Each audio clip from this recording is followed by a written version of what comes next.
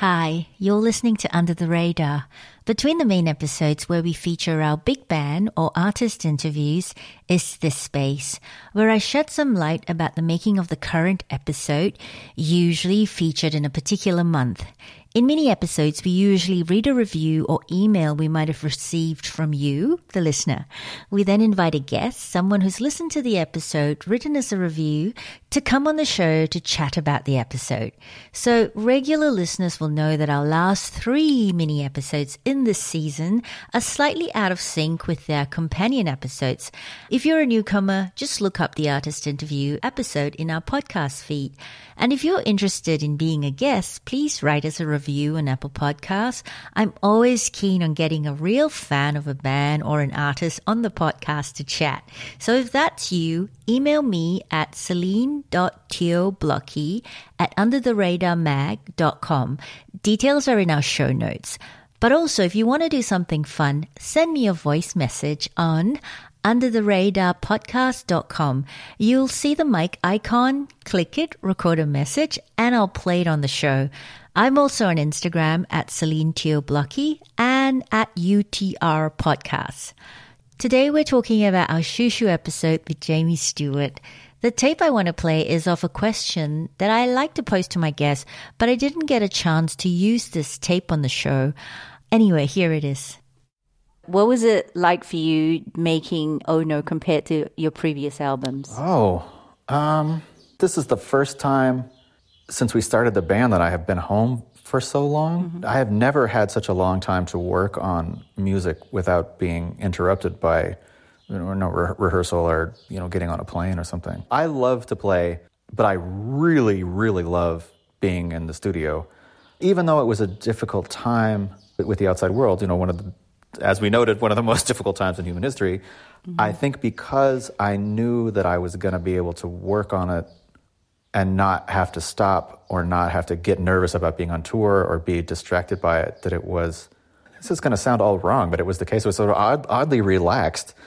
Like there was so much more time to do it. And I think because of that, I'm not a good mix engineer at all, but I thought, well, I've got this time and I really want to try to be a better mix engineer. So the one way to do it is, well, just try and mix the most complicated record we have ever done myself, not having the skills and absolutely not up to the task.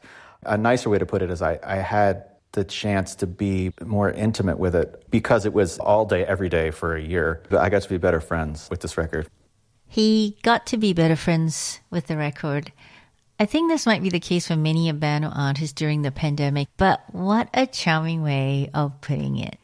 Okay, and now we read a review. So I've got this one. It's titled, Great Podcast, Love the Shushu Episode. And it reads, it's a super warm interview with a really thorough deep dive on the band's history and the process of producing their new record. The flow of the storytelling with the conversation was really excellent. Just started listening recently. Excited to check out more. From Saliva Doom Patrol. What a great name. And so we have here today Saliva Doom Patrol. My name's Alex Olive. I'm a electronic musician and visual artist living in Oakland, California. I am on the show today because I really love Shushu, and I really enjoyed your episode about Shushu. I had been playing music for a while, but never anything like coherent or dedicated to a specific practice. But right as I was getting into Shushu, I was also like learning how to use Ableton and getting into electronic music production. So it was a nice dovetail. I think that there are a few songwriters who are exploring such bleak subject matter with such earnestness and heart. And also just Jamie as a cultural figure, somebody who goes on podcasts and does interviews and promotes records and stuff. Just seems like a very sweet person. And I think that combination of extremely bleak music and a very pleasant person it's always nice to see. Yeah, you know what? It sort of like made me think when you said that about all those pop acts that sing all these sickly sweet songs, and then you hear the horror stories about how they're such terrible people to work with in person. Yeah, there's like some necessary dark component, and it's just a matter of like where you put it, whether you're the dark component or your work is. Okay, so what is it about the episode that resonated with you? I mean, in part, it's kind of very related to what we were just talking about. I feel like a thorough deep dive on the early stages of that band is like a necessary, complicated and thorny and bleak sort of discussion. But within those bleak bits and beyond those bleak bits, it was just such a warm and friendly sort of interview. Like it was, while also being very thorough, it just felt very natural, very congenial in a way that was like a real treat to listen to. It was just a very sweet episode of podcasting. When Alex said that, it made me blush. And yes, that's right. That's why I do the mini episode, so that people can come on and tell me how wonderful I am and the podcast is. Anybody who feels the need to want to come on the show and say not so great things about me and be critical, you're also welcome. But you do have to write a review on Apple Podcasts, and then you can come. Being a long-time fan, were there things that were discussed in this episode that illuminated Shushu's music for you? Having definitely researched a lot about the past of the band and like all the different album cycles and stuff, it was really nice to hear detailed descriptions of like the process of recording the new record, which was very interesting because it seems technically and sort of logistically a feat to pull off this sort of album of duets. And it was interesting to hear how that played out. I think also one of the things that really struck me was there was an anecdote where Jamie talks about the sort of like lesson that his father taught him about music being to always take things too far. That was really satisfying to hear because that is so much what I've learned from Shushu is like, if you take things just over the limit, then you get something that is singular and vital. Yeah. So you're a musician as well. Mm-hmm. Is there a song or a example that you can zone in your own work and your own practice where you're like, I don't know if I want to go there, but then my patron said do it? Yeah, definitely. I'm currently working on a record that will hopefully be out before the end of the year. And the only thing that I have up from it is a single currently. And I think that's a pretty good example because it is just a very bleak sort of pop song that revolves around a section of just really pounding rhythmic noise that I was like, should this be the centerpiece of this song? Yes, absolutely. I feel like the fact that it's a question makes it a definite answer. And there's a bunch of aggressive vocals and noise and stuff that I added to the back end of it too that I felt really conflicted about. So I was like, is this driving the point home, or is this just like catharsis, or is this just, I don't know, a tantrum? And there's something about all of those ideas that make me think like, oh, well, no, maybe this is necessary. This is what I'm trying to get out. How long have you been a musician? Started playing guitar when I was like 13 because I liked, Green Day and various pop punk bands. And then as I got older, I started getting more into noisy and otherwise experimental music and have sort of settled into a little area of electronic music and noise music and a lot of like extreme metal, but that's not necessarily reflected in my work a lot. I think when I first looking at everybody that I had to see who to pick for the show, I saw you had a Bandcamp and I just clicked it, but I didn't have a chance to like listen to it. But from like that moment that I listened to it, I thought, oh, this is very dreamy. Am I right? Maybe I didn't get to the parts of the song that were a little bit more metally. Oh, there's a big shift where there's like a bunch of noise stuff that comes in later on, but it is extremely dreamy at the beginning. I want a sort of like dissociated, dreamy sort of affect for the record I'm working on. Another point early on where Jamie talks about receiving a drum machine from their father and it opening them up spiritually. That is one of the most relatable statements about playing music that I've ever heard in my life. Just like, oh yeah, a drum machine can do that. A drum machine can change your life. You also mentioned that you're a transgender woman. That experience is fundamentally in Shushu's work in certain songs over the years you've said has been really helpful to you to kind of navigate through this time in your life for you. Is there a song where when you were going through, you know, I mean, I'm sure it's something that you're always going through, right? There's no stop end to it, but there's been like a return of phrase in a song where you're like, you hear and you're like, oh, I know what he's talking about. He's talking about me. Yeah, absolutely. Very specifically, there is a song on first Shushu record called Dr. Troll that is, I think, very explicitly about gender dysphoria. And there is a line about talking to a 4-year-old about gender. I think it's the preschool students ask her what she is. She thinks, I don't know. She says, what do you think? Which I absolutely adore. And that whole song is, I think, really captures something very sort of desolate about trans experience that is, by the end of the song, turned into something that is very bittersweet and sort of transcendent feeling.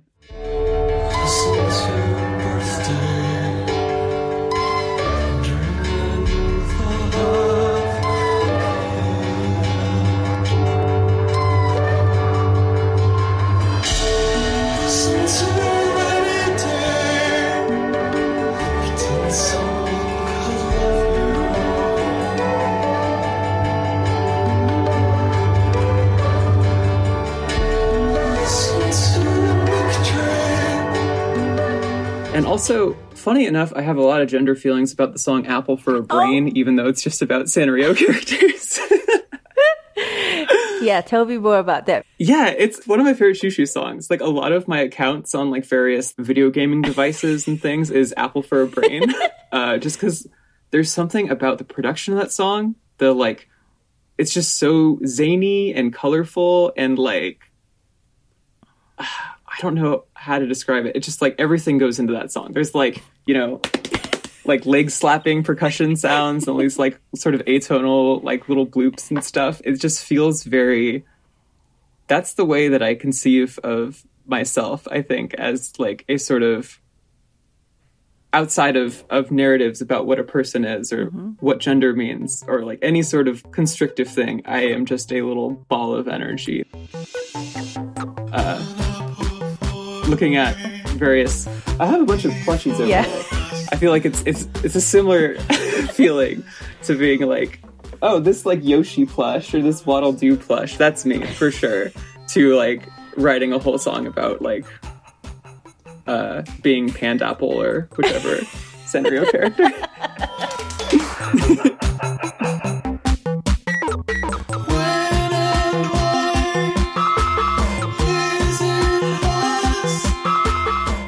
I left a little twin stars when I was a kid. I had it on stationery. That's wonderful. I wish more people like cared about stationery and got nice stationery and like with cute stuff on it and wrote letters to each other. I feel like it's a beautiful thing. Oh my God. I mean, like, I still use paper. I have a notebook for every day. It's interesting to me that everything's done over the phone, that there's no kind of value in that anymore. And people are just like, you save the trees. But I'm like, you know, if you're thinking about ways to save the world, using paper isn't so bad compared to like, you know, just like totally fucking up the climate. Absolutely. Yeah. All that data gets processed somewhere and it's at great expense to the environment outside of the whole environmental aspect. I feel like personally, if I put something in my phone, it becomes like a mass, part of a mass of homogenized information that I quickly forget. Yeah. But what also happens is that I feel like if I put something in my phone, I never know which Russian bot is actually tracking me. I'm a bit paranoid. Oh, yeah. You go to the gym, there's an app for that. I was like, why the hell do I have to use the app for the gym? Why do they need to know how many times I go to the gym? It's like, then they're going to try and make sense of what I eat so that they can sell me stuff that they want me to eat. So, like... That is deeply relatable. I went to Target the other day to buy a light bulb to replace the one that had gone out in my bathroom. And all the light bulbs were like, now with Bluetooth technology. I'm like, what are you talking about? These are light bulbs. Like 80% had the Bluetooth stuff. I was like, this is surveillance technology. It is, right? It's like, why do you need a refrigerator that talks to you? Yeah. Yeah. It is incredibly confusing. I just like, what is the appeal? Yes, like, why do I need to watch TV on my fridge, first of all? Yeah. Because if I'm in the kitchen, I'm probably cooking, it's like, okay, that doesn't make sense. And like, why do I need this thing to tell me that I need to get more milk? It's like, I'm a human being. I can write down on a piece of paper, I need to get milk. Or when I'm in the supermarket, I'll get milk. Yeah. But we super digress. With everything that's going on for you as a trans person, did you ever listen to our episode on Ezra Furman? No, but I did see that, and I was like, I got to check that out. Yeah, we've done a couple of interesting interviews with Ezra, and one outside of the podcast with KEXP, and cool. Ezra talking about now being a mom. And when I first met, she was still identifying as male, and then through the years, I've been interviewing her, and now, she's this gorgeous girl and, and a mom. So I feel really hopeful for the way the world is going. But at the same time, being in America, with the Don't Say Gay bill in Florida and the slew of anti-trans bills in Texas. Yeah. I mean, how are you kind of navigating through it all? It's tricky. It's a day-to-day process. I think it is very scary, and I worry immensely for all the kids who are the immediate subjects of this sort of violence and the larger implications of what could happen to everybody who is trans and their rights. And I think most days I feel extremely angry about it. And I think that there is a degree to which there is a limit to what is productive to do with that. That I think my brain can sort of shut down after a certain point and be like, okay, let's compartmentalize this, put it away, and then, work towards whatever it is that can be done immediately, whether that's for trans people in general or for me getting to the end of the day. But it's incredibly scary, and I think incredibly sort of frustrating the ways in which these great strides are being made over trans rights and trans people as dignified members of the world. And while the sort of popular discourse around trans people is for proponents of trans rights who are cis is generally oh, well, pronouns, it's good, we got it, we did the pronouns thing, while also really horrifying political upheaval is happening. Yeah, it's worrisome. Do you feel safe in somewhere like Oakland? I mean, San Francisco is pretty progressive.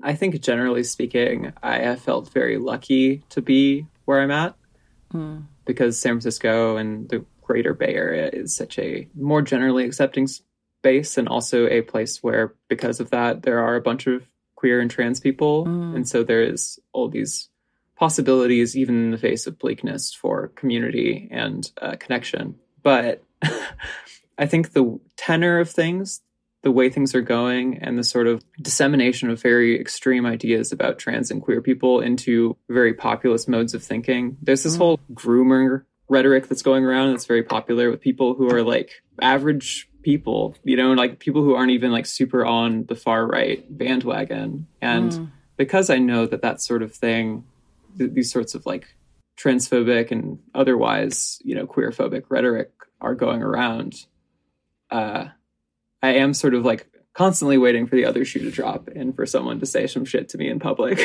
that is going to be, I don't know how I'm going to react to that. Yeah. When did you sort of come out as trans, and is it something that you explore in your music? I think less so in my music. I came out as non-binary when I was, I think, 18 or 19.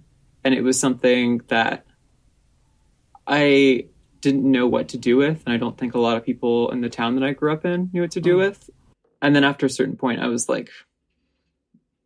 I felt that this being in this sort of in-between state of not really doing anything about how I felt about my gender was sort of untenable.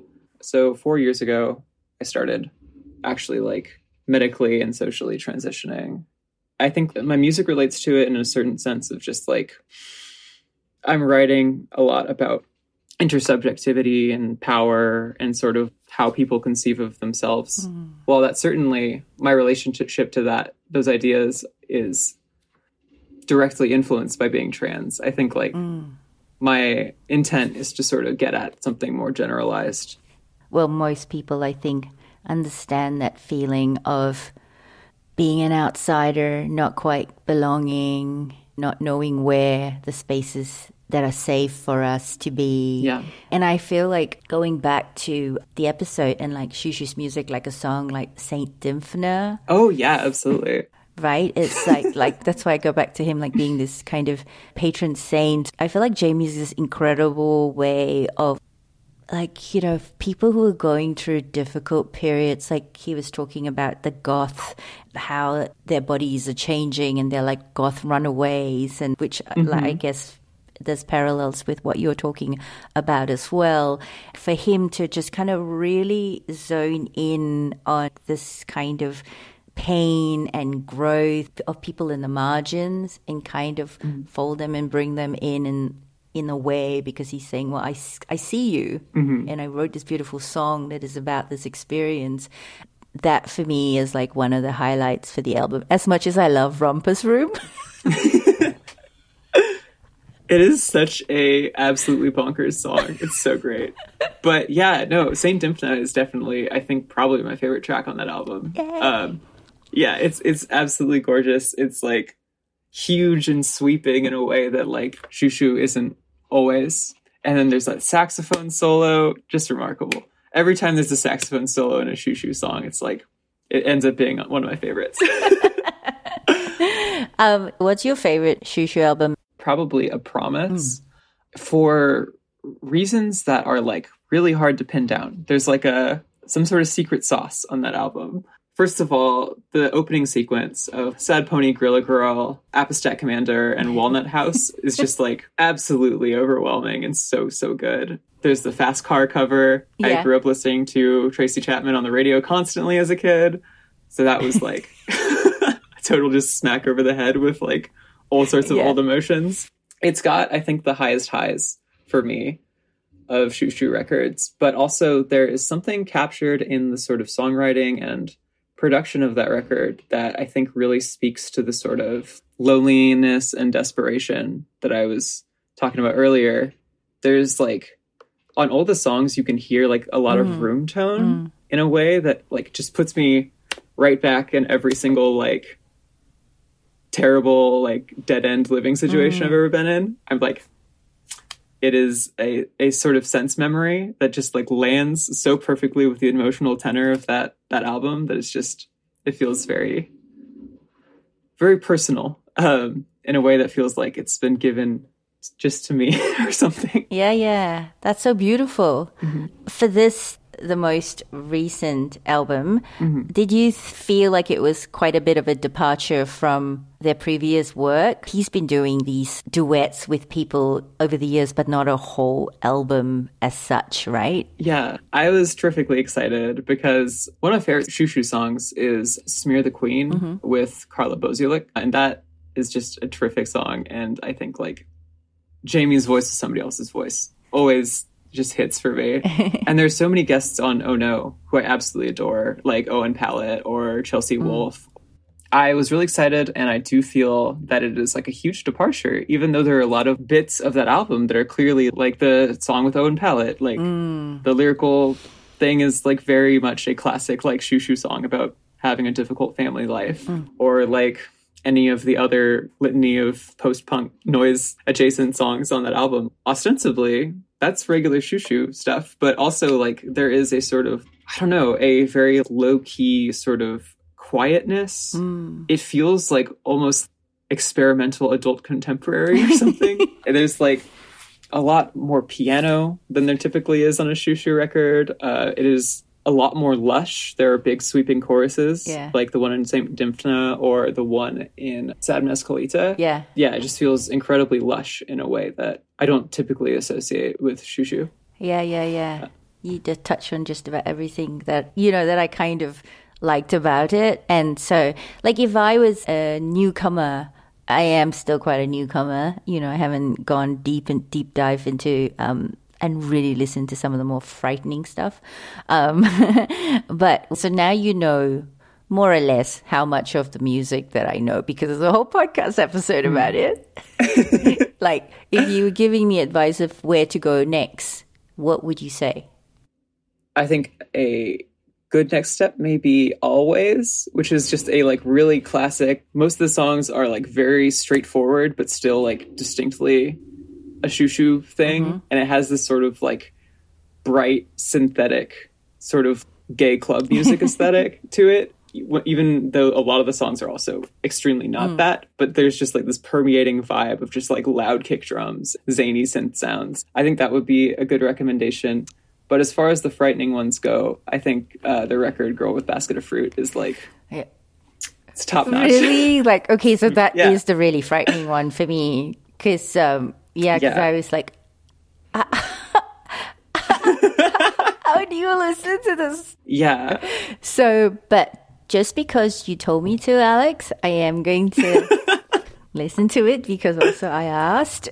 So I'm going to listen to it and report back to you how it hit me. Yeah, please do. It is definitely a frightening one. I did not know how to, even though like Shoo Shoo is, as you said in the episode, a like famously difficult band, like I think that is a vast musical departure where like most of it, there's like no melody. It is just like distorted drums layered over each other, and then Jamie just going completely crazy on the mic.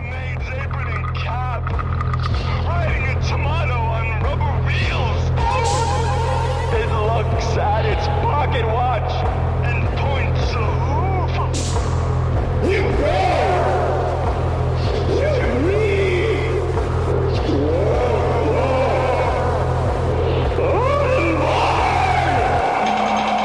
But there is like a weird sort of like internal logic to it all, and a sort of like consistent ideas around like demonic possession as like political dispossession and stuff that made it feel like every time I listen to it again, I feel a sort of like I notice new things, and my sort of sense of what it is deepened.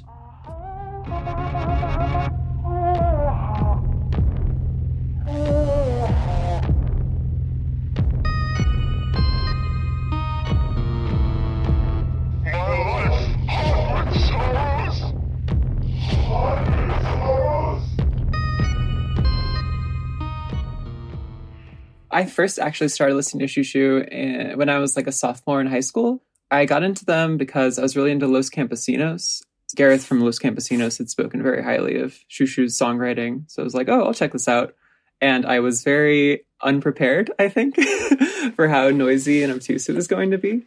But on a whim, 6 or so years later, I ended up listening to Knife Play again. And there's something about songwriting on those early Shoo Shoo records, as well as the sort of use of noise and like really caustic rhythmic components that just spoke to me very clearly about my life and about like my friends' lives. The sort of like loneliness and desperation that permeates their work that also feels transformative to listen to instead of just a bummer.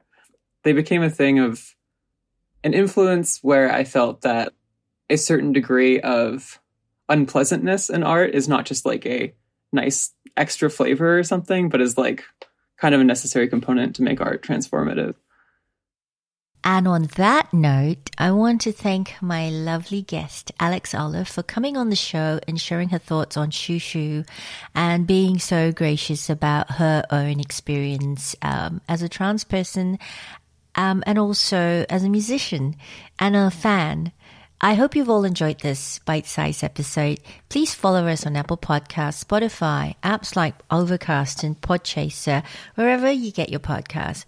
We're in between seasons right now, so if you want to be the first to find out about our Season 3 launch, you know what to do.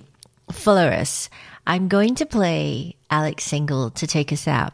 But first, here is where you can reach her if you've taken a liking to her or her music. And how could you not? Well, first of all, Thank you for having me on the show. It was really my pleasure. This is a lot of fun.